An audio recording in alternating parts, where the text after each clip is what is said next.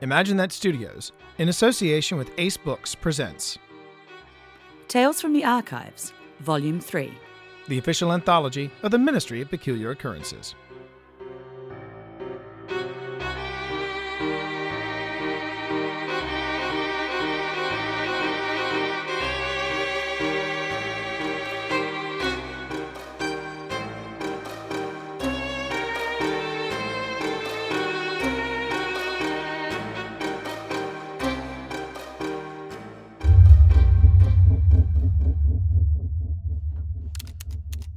Almost there.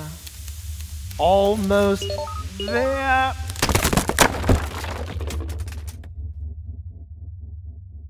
Bugger. Your vocabulary certainly has been colourful of late. I blame it on the company I'm keeping. Bless you, Welly. Are you still working on that case from... Agent Darcy, yes. She is quite thorough in her report. Brilliant, that is without saying. Oh, I remember hearing tell of this case. Quite epic. A cross-reference with Agent Rossi's Shadows of Calcutta, yes? Indeed. Well, Agent Darcy did warn me if we came across her file, it would take some time to catalogue, so she offered me this. What's that? Lunch. Oh, and as Agent Darcy is our Lady of India, Eliza, what is... She's stationed in Edinburgh, Welly. Tuck in. But that's... Haggis Tandoori. Yes, I know. And Suna has worked very hard on this. So, tuck in and play part 1 of her story.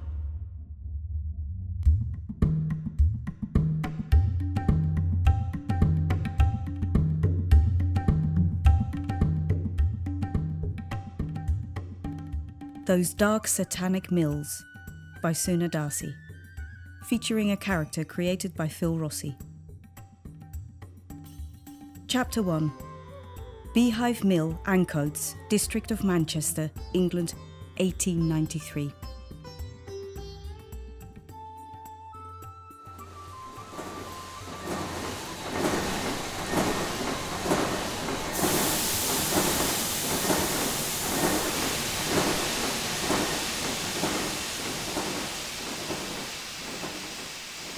Tobias had perfected the movement. Slide, grab, flatten, press, cut. His clammy fist clutched the fabric and pulled it taut in order to steam press it pristinely smooth. The enormous heated surface lowered with a deep thrum, expelled the steam and locked down. The extreme heat fused the volatiles and fine thread-like components together into the hybrid super flexible textile that repelled water and was currently England's most profitable commodity. Tobias, his face and eyes streaming with the heat, waited for the amalgamation process to finish, and the stamp press rose with a mighty hiss. He pulled the lever that lowered the mechanical blade, which cut the fabric into manufactory standard length with a deceptively soft whoosh.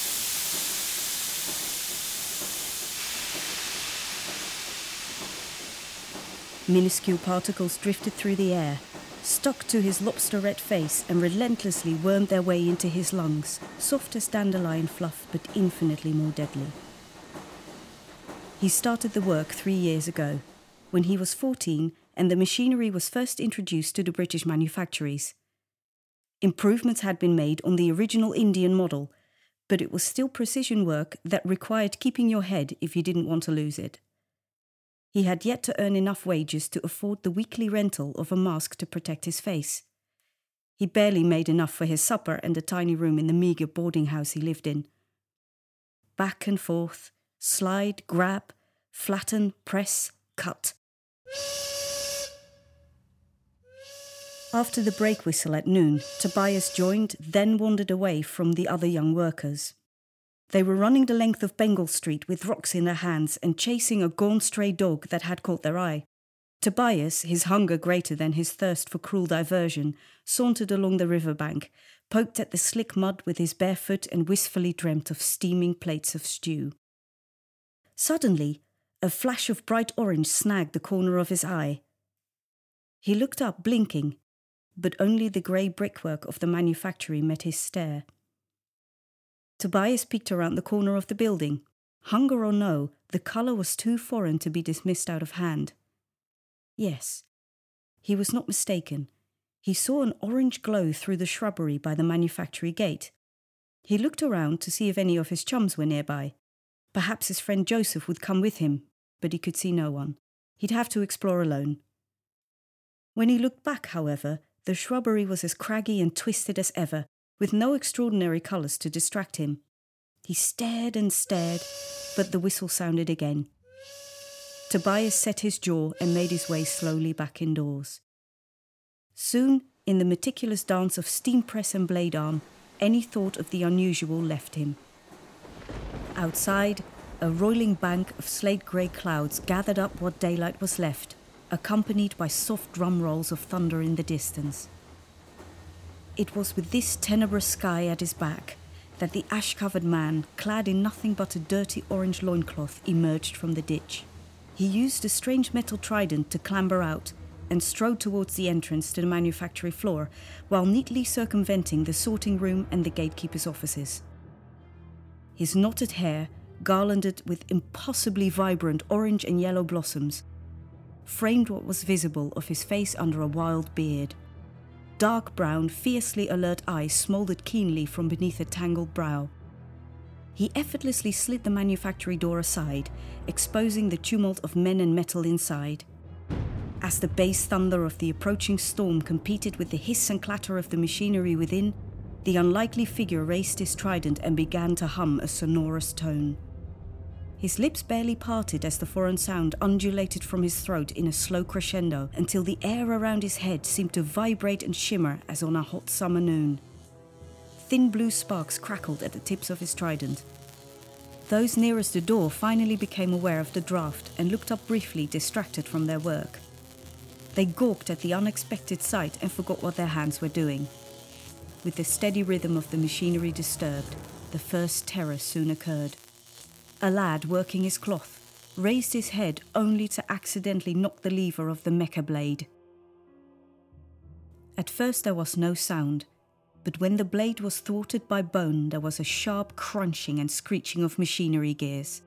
One by one the machines fell silent as everyone turned aghast towards the source of the alien sound and the pool of burgundy melancholy that slowly formed beneath the machine closest to the door. "Joseph!"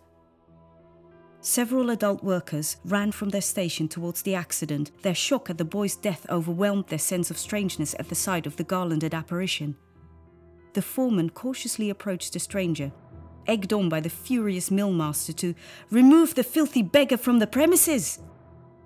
The humming ceased as the men approached, and a threatening bellow of "Rock!" from the man in the doorway halted them in their tracks.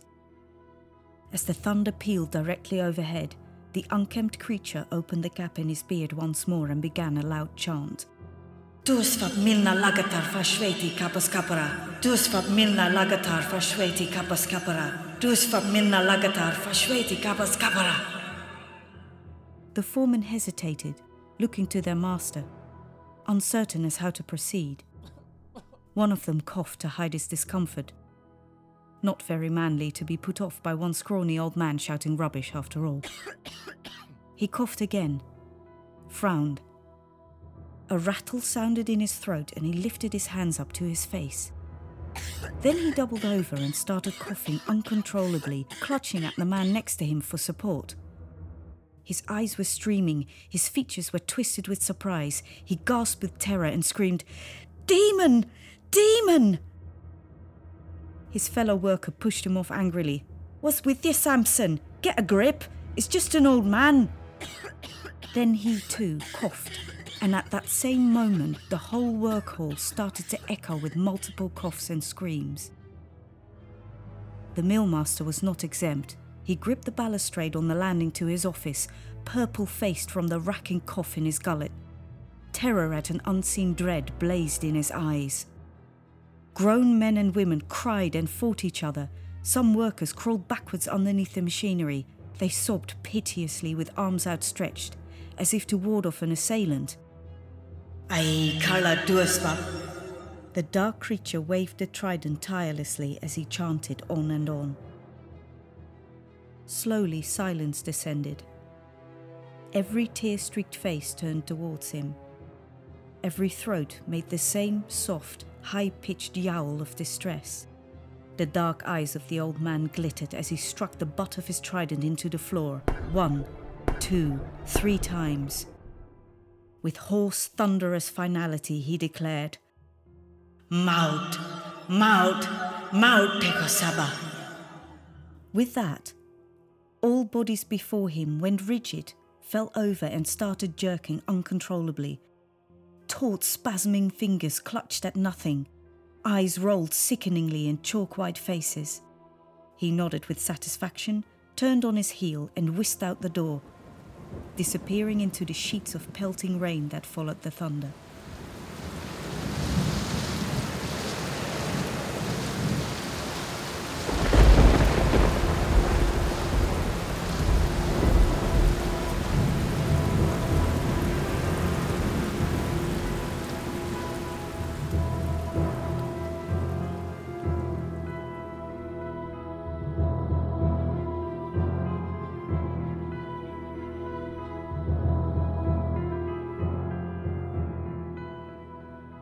Chapter 2. A Woman's Work. "Barking, ma'am." The inspector looked haunted. Agent Imogen Feveryear looked up from her notebook. "You mean they went mad?" The police inspector looked exasperated and disturbed at the same time. "Ma'am, I mean they were actually barking. When we were alerted to trouble, I'd never imagined I'd see such a sight. On all fours, bumping into the walls and yelping, howling and snarling their heads off like dogs they were. Some were fighting under the machines, many of which were still running unchecked, and well, behaving like dogs in every other way." His eyes flickered away from her and his face flamed magenta.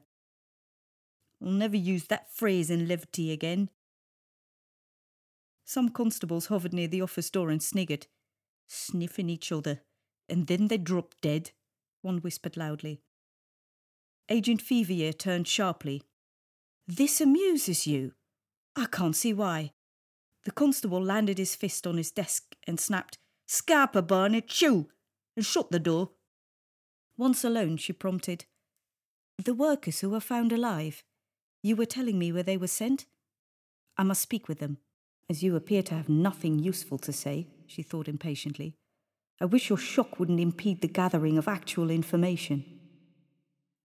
With the address provided, she thanked the inspector as politely as she could, but she was eager to be away. He walked her to the door of the police station, and just as she thought she was finally free, he said, "Ma'am, forgive my bluntness, but are you all they sent?" There it was. With as neutral a countenance as she could manage, Agent Feveryear looked up at him. "I beg your pardon?" "Your department, well, I thought they might send more people. Teams of investigators. More men, Inspector Johnson?" He had the good grace to look mortified. "More people, ma'am," he repeated clumsily. "This community consists of simple working folk, and the papers are screaming black magic and mayhem, especially now that 2 more of these characters have wreaked havoc in the other mills." "And you feel ill-equipped to handle people whose imagination is fueled by such intangible things? Not straightforward thievery or murder, is it?" She almost felt sorry for him as she saw her observation hit the mark. "Could you not suggest to your ministry that a scholar of the occult might aid us in soothing troubled imaginations? He could perhaps work with the clergymen. The families of the deceased have already tried to burn down the first mill as a palace of Satan. It's a good thing it was abandoned because the workers haven't dared to go back." "Inspector, wouldn't sending such a scholar be seen as a confirmation that the tragic events of last week resulted from dark and sinister practices?" Agent Feveryear said gently. "Are we not in the business of eliminating that line of thinking? Are you not better off hunting for these 3 madmen, if indeed they are not one and the same?" Inspector Johnson huffed and squinted at her. "Both mills fell to bedlam at the same time of day, and you know it. My men are working round the clock. What your point really is, ma'am, is that I know my townsfolk best. Ergo, I should be able to handle them while you run with the big boys." Agent Feveryear couldn't stop herself. She burst out laughing. He looked like such a disgruntled, hard-done-by schoolboy she could practically see the frog spawn wriggle in his pockets. When she shook his hand in farewell, the inspector used a moment to crush hers rather viciously. He clearly hoped for a reaction. However, with a sunny smile and a nod of her head, she disappeared into her carriage and left him with nothing else to do but grit his teeth.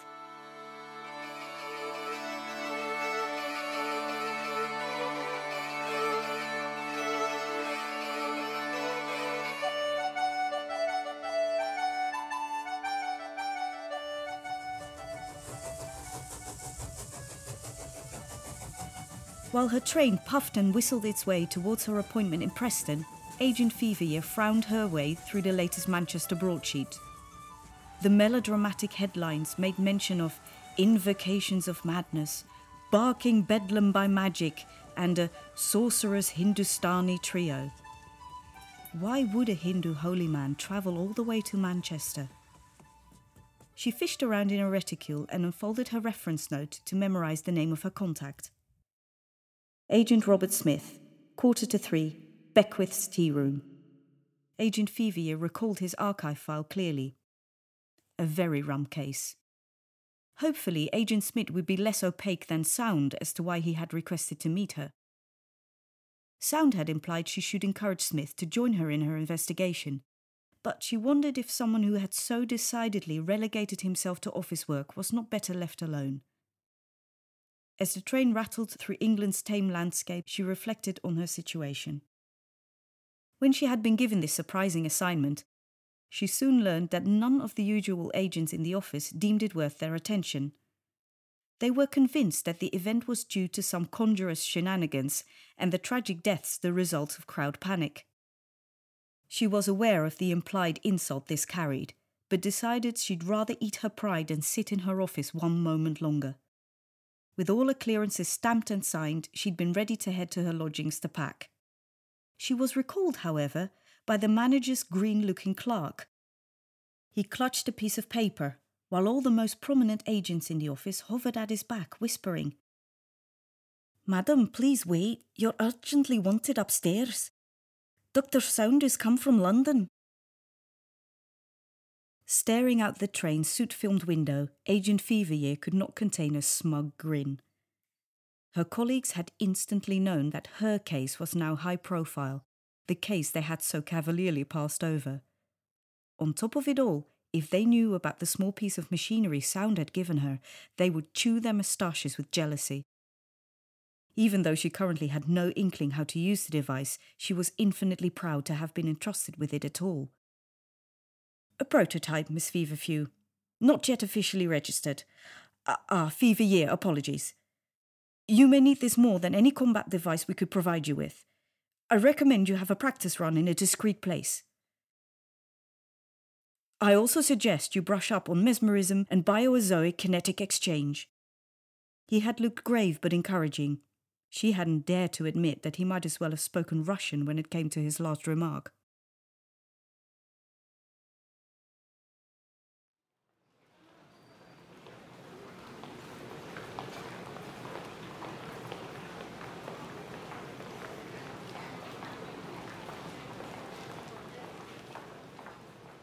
Agent Feveryear found that her contact was already waiting on the platform when the train arrived. It could only be Robert Smith. She noted his ruby lotus-shaped lapel pin, clearly crafted in India, and his walking cane was made from teak rather than the usual ash. And even after all this time, he had not lost his slight pallor. "Imogen Feveryear," he said curtly, with only an illusion of a bow. "Robert Smith. Let's not dawdle on inanities. Follow me, please." As forward as Agent Feveryear herself was, this took her aback. She thought he wanted to speak with her. Sound had implied as much. But it was crystal clear that Agent Smith resented being there at all.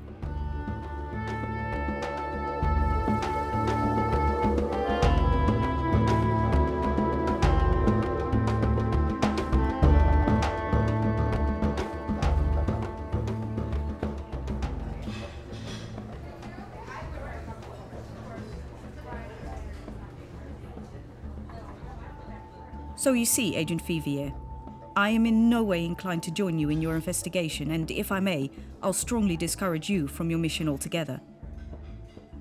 Agent Fivier stared at Agent Smith across the tea shop table, their conversation well out of earshot of any others taking an afternoon's repast. Her scone was mashed to bits in her gloved fingers. Her tea sat stone cold in its cup. She didn't even care that he was the first ministry official to call her agent like an equal. So insulted was she by everything else. Agent Smith, Imogen began, then closed her mouth. Eventually she composed herself and said, Will you accept my apologies on behalf of the office?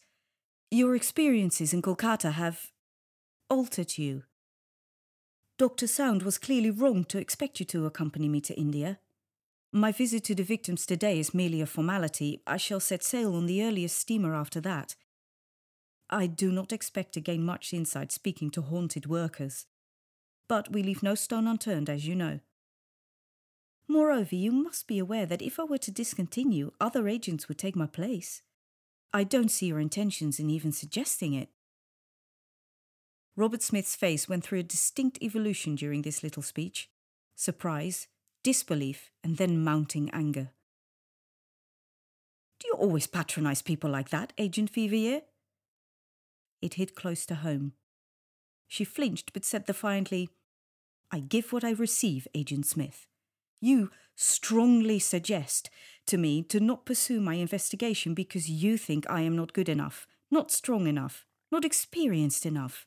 Well, I can't begin to imagine what you witnessed in India, but I see that it has frightened you away from field duty. What am I to make of that in relation to myself? I've read your archive file. You conducted yourself most excellently, but came away wounded in more than body. I thought well of you in any case, but now you have insisted on telling me your entire story firsthand, solely to deter me from doing my duty? You might well accompany me into the face of these exotic perils. You are more than qualified to do so, but instead you retreat and tell me to do the same.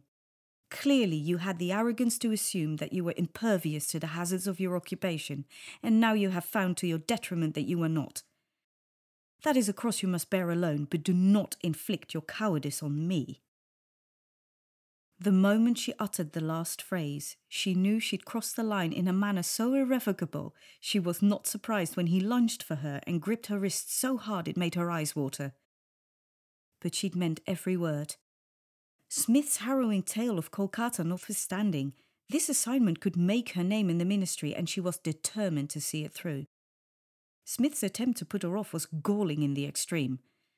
She glared back at him in spite of her swimming eyes. Her hand was slowly going numb, but she refused to look away.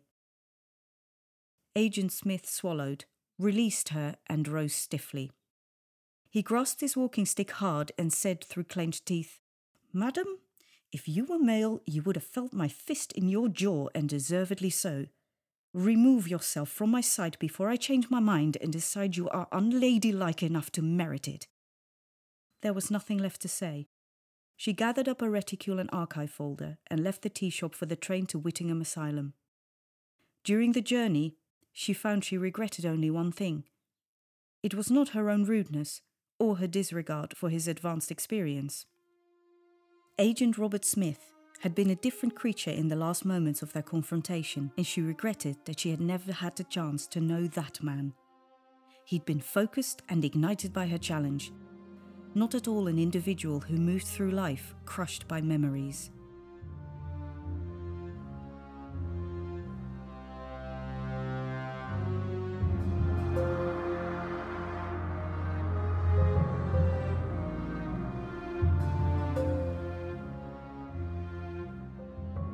Chapter 3.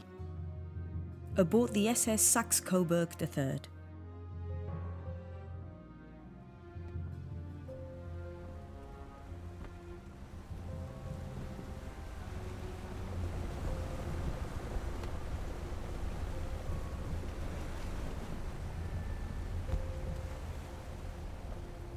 As her steamer carried her towards India, Imogen could not forget the boy she'd spoken to at the asylum. The youngster's ravaged appearance had shocked her. He'd looked 70 instead of 17. Where the other mill workers still showed clear signs of acute madness, including occasional bouts of barking, Tobias had merely looked like someone who had witnessed a terrible thing and lost all love for life. Unlike some of the others, he did not experience sudden spasms, panics, or episodes of rocking backwards and forwards, murmuring, "Baba Maut! Baba Maut!" "They're calling to him," said Tobias and shivered. "Papa Death. Naked as a baby were, 'cept for his smalls and them marigolds. That stick of his was shooting blue lightning." She'd frowned at the boy and asked how he knew what they were saying. But he scornfully set her straight by saying, "I can read," indicating that he had seen the broadsheet which had employed translators to reproduce the sorcerer's words in English. He then gave her his full account of events. Later, however, when she'd reread her notes, she'd found she had made an error of perception. There was no indication as to how Tobias might have known the Hindu words for halt and death come to all, or that the flowers were marigolds for that matter. The papers only translated the Hindustani's main incantation, which, according to the writers, was, "Evil come to the fabric mills."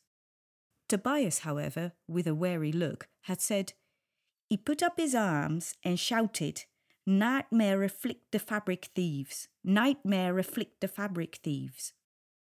Then he muttered in a threatening sing-song, 'Aya Kaladishva Maut, Maut, Maut, Yamadeva Sochumban.' The Hindi which sprang from Tobias's lips so easily was not a repetition of any of the sadhu's words. They seemed to have no concrete source whatsoever. Roughly translated, it meant, "Dark nightmare, death, death, death. God Yama kisses the sleeping." Yama being the Hindu god of death. She had not been able to get another word out of him after that. He simply stared past her and refused to meet her eye. Just as she'd been on the verge of giving up, she'd noticed him playing with something in his pocket, but assumed it to be the fidgeting of a nervous boy. Then, at that last moment, a vibrant orange shimmer between his fingers made her grab his hand. As she touched him, Tobias had become a writhing fury. Agent Feveryear was appalled to find that even as the boy snarled and spat, his eyes streamed with tears, and he kept trying to speak through gnashing teeth. He was, alas, completely unintelligible, his face a burning mask of tears and terror. She knew now she'd made a second error. She had not entertained the possibility that here might have been two spirits fighting for possession of the same body. And here she was, stuck at sea for another week with no means of re-examining Tobias.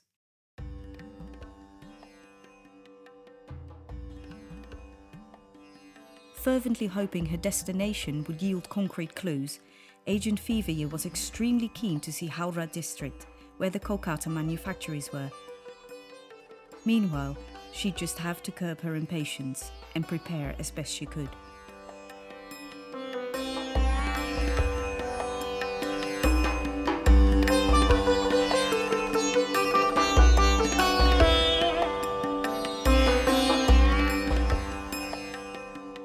Chapter 4. Kolkata.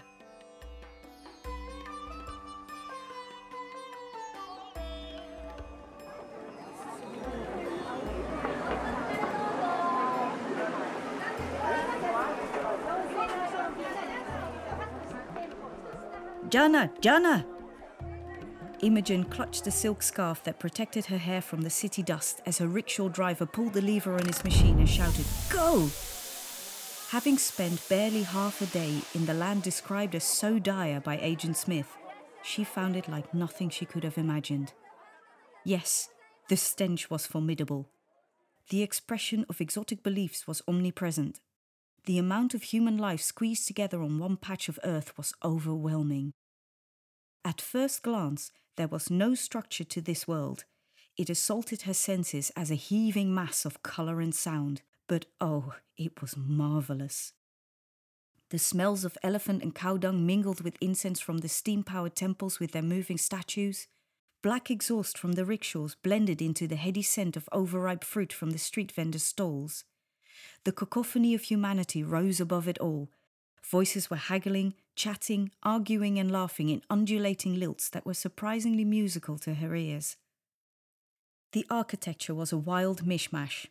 The stamp of Lords Wellesley and Curzon lay on the modern buildings. Mosques, churches and Hindu temples jostled for position alongside each other, and hovels, palaces and administrative buildings flew past her in a whirl as a rickshaw raced through the thronging streets. Imogen loved it here already. She was no wide-eyed innocent. Crushing poverty governed the slums, dark cults threatened like storm clouds, the empire's clumsy foot pressed down firmly on the country's neck. Yet somehow, the enormity of the country and its atmosphere exhilarated her. So much so, she'd spent 10 hours exploring the city in the rickshaw, and she didn't want to stop yet. She knew the ministry would reprimand her severely when they heard of it, but it was beyond her control.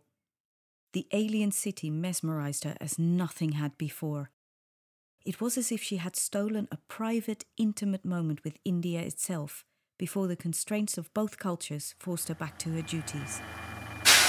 Her rickshaw pulled up with a screech of brakes. The one that had been following hers, bearing her goods, stopped not far behind, and both drivers chatted languidly as they assisted Agent Feveryear to the door of the ministry-arranged boarding house. Its sign sported a huge red pachyderm covered in marigolds, bearing a man on its back and carrying a trident in its trunk. "Hati Kara," she read out loud. The young man nearest to her wiggled his head from side to side, a movement she knew to interpret as a nod. "Ji, Mem Sab. It is Elephant House, good bed, best chai in Howrah district." She smiled, and after paying both drivers, entered her lodgings. Her room delighted her. It was a crumbling building, but some modern soul had installed running water and a central coal-operated fan system. It did not exactly cool much, but at least it moved the air around a bit. As she learned soon enough, any air circulation in this sweltering climate was a blessing. Her furnishings were simple yet elegant. The carved whorls on the teak writing desk put her in mind of Robert Smith's equally intricate walking stick. There he was again. She shook her head.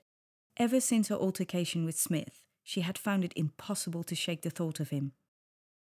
She knew she had judged him harshly, through the spectacles of her overheated ambition.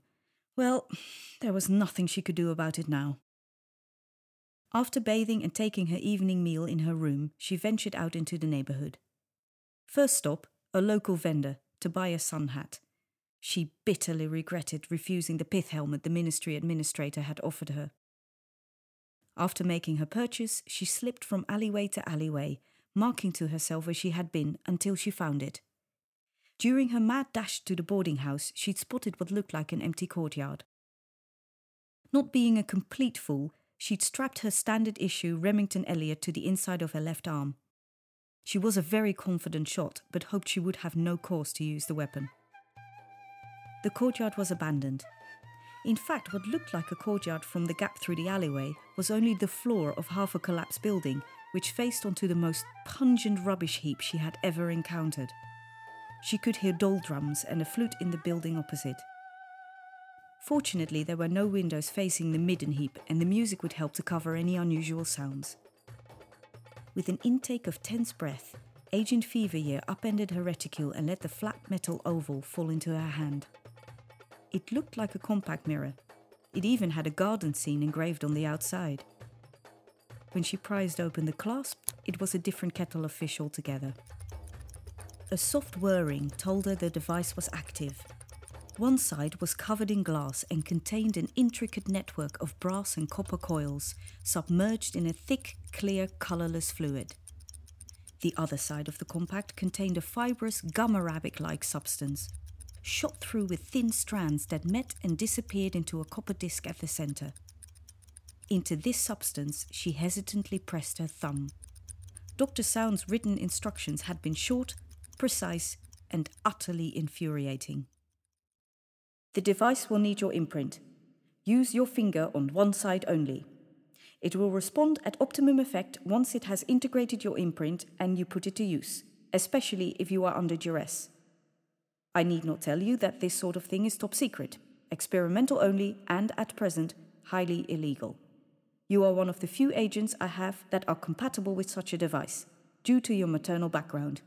Agent Vivier, use it with caution. B.S. On reading this missive during her voyage, Imogen had broken a vase in her cabin. Her voice was shrill with rage as she shouted, "My background! Sound, you rotter!"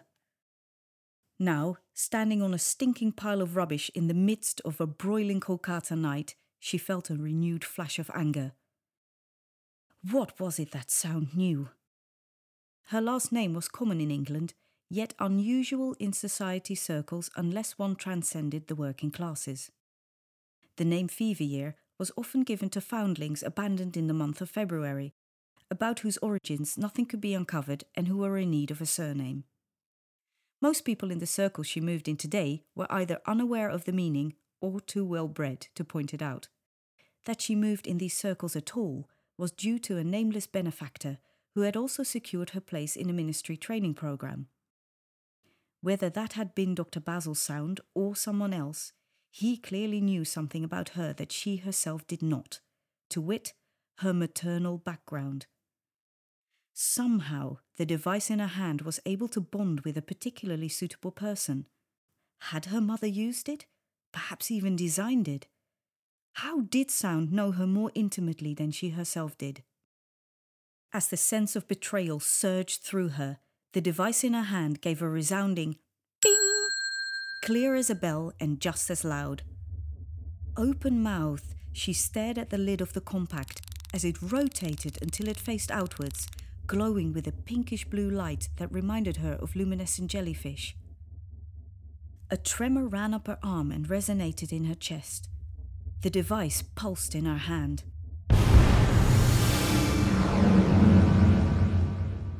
An oval-shaped shield erupted from the outward-facing side, impacted on the wall of the opposite building and lingered in the air for a moment before it dispersed without a trace. Instantly, she snapped the device shut, tucked it into her cleavage and bolted.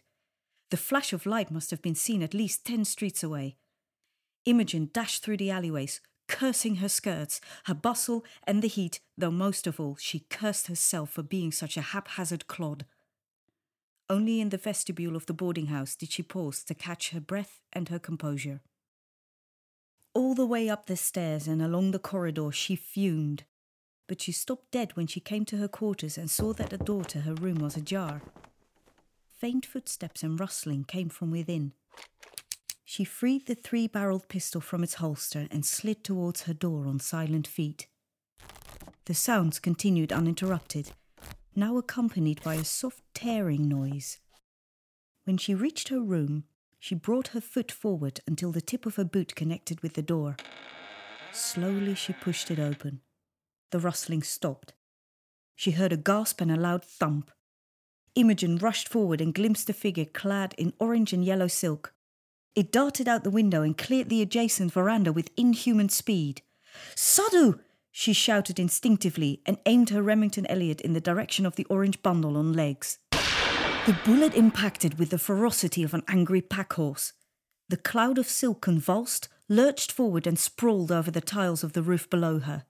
When horrified screams erupted from all directions, she realized she should get to him before someone else did. She could imagine what shooting a holy man would mean to an incensed mob. She was busily negotiating her bustle over the windowsill when a deadly silence seemed to descend around her. Agent Vivier looked up and a chill spread down her spine.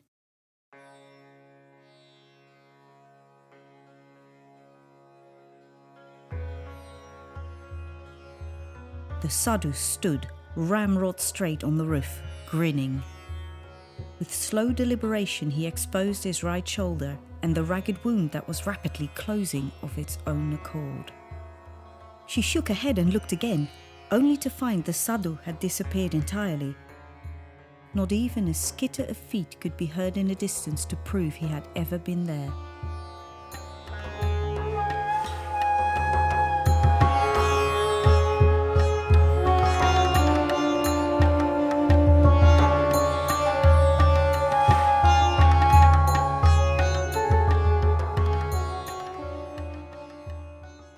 To be continued.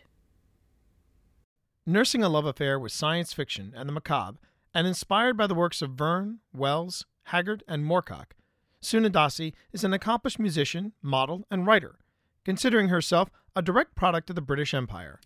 It is Suna's own diversity and desire to read something different that led her to creating Steampunk India, the Steampunk Chronicles Reader's Choice for Best Multicultural Steampunk for 2014. Her writing presents characters that are engaging with a lively dollop of irreverence and some social commentary. And fun. Fun is good.